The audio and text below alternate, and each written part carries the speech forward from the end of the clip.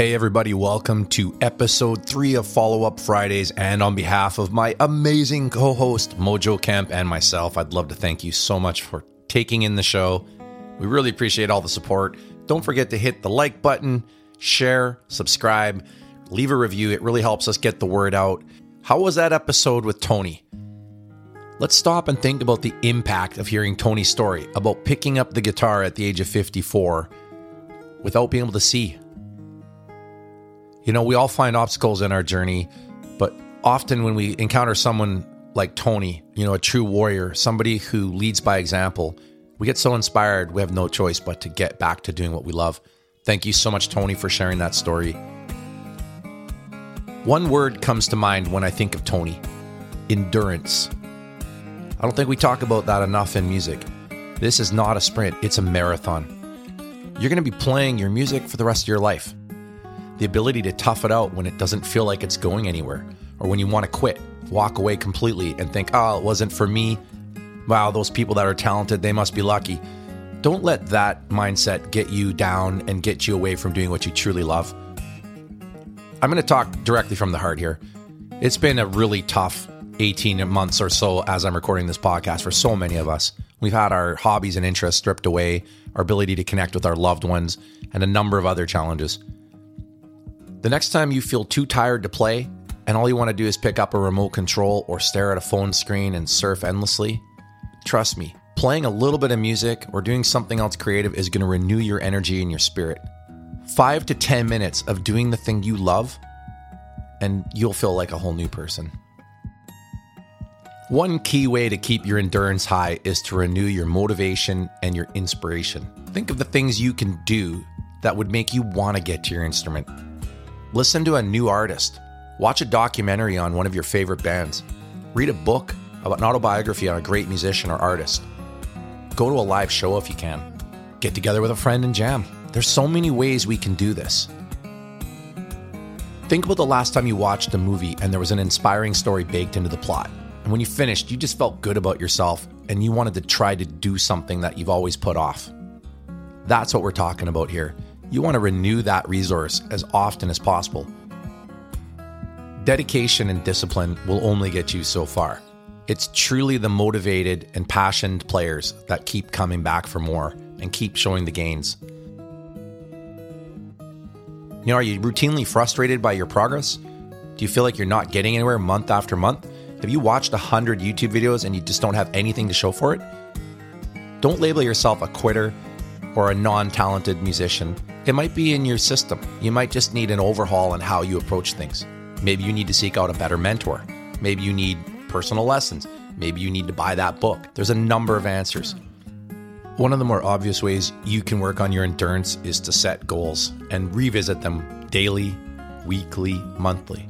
Those goals will keep you accountable to your journey, to the destination you're aiming for as a musician.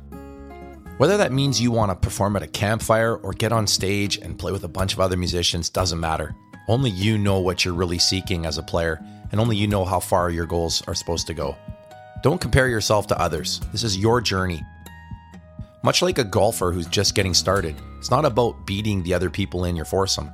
It's about improving your shots and your game overall so that you have fun and want to keep coming back. You take some lessons, you invest in some better clubs, you keep doing it. Little tweaks and improvements in your overall daily practice can make huge payoffs in the long run. I want to share a story about my own personal struggle with endurance.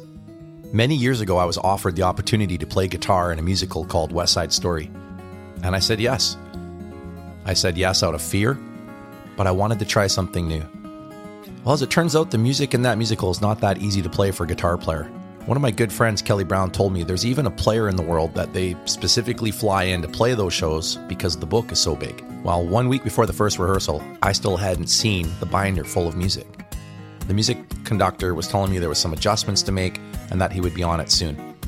When the book finally came in, I was shocked. I couldn't even play the first chord.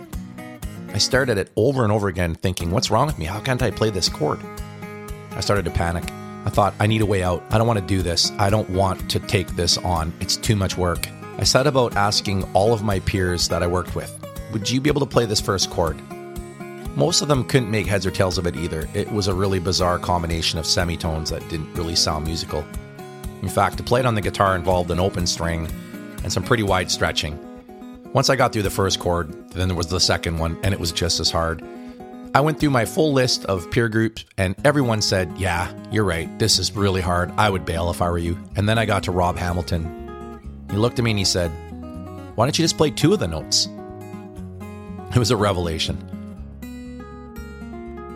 I shook my head and I said, Rob, damn you, I wanted to quit and now you've given me a solution. And he says, no one's going to notice if you're missing one of those 3 notes. And that gave me this inspiration to continue. I decided instead of folding it in and packing the book up and saying, screw you, I'm not doing this, I was going to dive in, and I started practicing 8 hours a day on this binder. I was determined that when I showed up for my first rehearsal, I wouldn't look like an idiot and that I'd be able to make it through all of the songs. A funny story is that I had to make all these crazy markings in the music to remember what was going on. I didn't want anyone to see my book, in particular the band leader. And after our first rehearsal, he praised me and said, you've done really good. I'm so sorry I gave you the book so late. But, you've got it. It's going to be great by the time we actually need to open for the first night. He walked by and said, what's all that in your book? And I said, I don't want you to look at this. He goes, oh, what does all that mean? And I said, I'm going to be honest. I can't remember where I'm supposed to be in this particular song. So I've drawn all these little clues. And then he showed me his book and it was full of all these crazy markings. And he said, me neither. We had a good laugh. Just goes to show you that your assumptions on what other people are experiencing are usually not correct. You don't know how the other players are struggling like you are. We feel like we're alone. We feel like no one understands our challenges and our journey. Once in a while, we get some validation, but for the most part, it's us in our own minds thinking about our challenges and obstacles. My hope for this show is that some of this will resonate deeply with you and that you'll know you can continue on your journey of becoming whatever type of musician or artist you truly crave to be. And to finish off, here is my 6-ingredient recipe for mastery. Number 1, inspiration. You're not going to get anywhere without it. Let's picture a brand new player who's never touched an instrument before, goes to a concert and decides at that exact moment, I'm going to become a drummer, or witnesses an orchestra and thinks, I'm going to pick up the violin for the first time. That's your inspiration. Ingredient 2 is awareness. Now that you've been inspired, you're very aware of the instrument that you're most moved by or the music that comes from it. You start to notice it everywhere, in movie soundtracks, on TV, you're driving down the road and someone's playing it on the sidewalk. Awareness also leads you to knowing how hard it's going to be. All of a sudden you start reading books and finding out that there's a lot of challenges involved in this new decision you've made. You start to second guess yourself. Maybe I shouldn't have picked up the drums. Maybe I should have just stayed doing what was safe. The 3rd ingredient is education. This is where you should read and continue to learn, talk to people, take lessons, do what it takes to get the information you need to make sure you're not wasting time and doing things incorrectly in a way that might harm your progress. A teacher could be a friend that's just one step ahead of you. In fact, they're often the best teachers because they're just as excited as you are. Or it can be a seasoned veteran who's been at it for 50 years and knows every shortcut that's going to save you thousands of hours. The 4th ingredient is accountability. I mentioned it earlier in this podcast. Your weekly lesson or your commitment to showing up to your buddy's house and playing music together. That goes a long way to ensuring you're going to continue to pick up your instrument and make progress.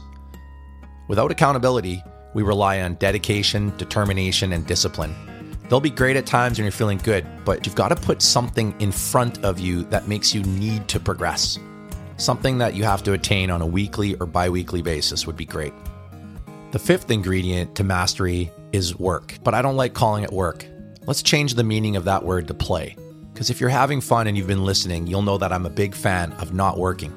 I want you to pick up your instrument and play it. Some might call that work. Some might call it practicing. I call it playing. Just play a little game in your head and ask yourself, how much fun does it sound if someone tells me you're going to work at this for the rest of your life? Or you're going to get to play every single day. Even if it's only for 5 minutes, that play will get you there. Which one of those 2 routes would you prefer? A simple switch in your mindset and how you're perceiving this part of the process will make a difference in your journey. And the final ingredient, number 6, towards mastery, is imagination. You can call it visualization if you want.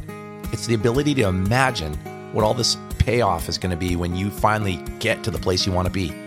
when you finally strum that chord and it sounds clean, when you finally sing with that choir and your voice blends in, when you finally hit that drum beat and it lands just on the proper spot where the whole band goes, yeah. When you finally sing at the campfire or play at your grandchild's birthday, that's when it's going to show you that it was worth all that effort and all that time you put in.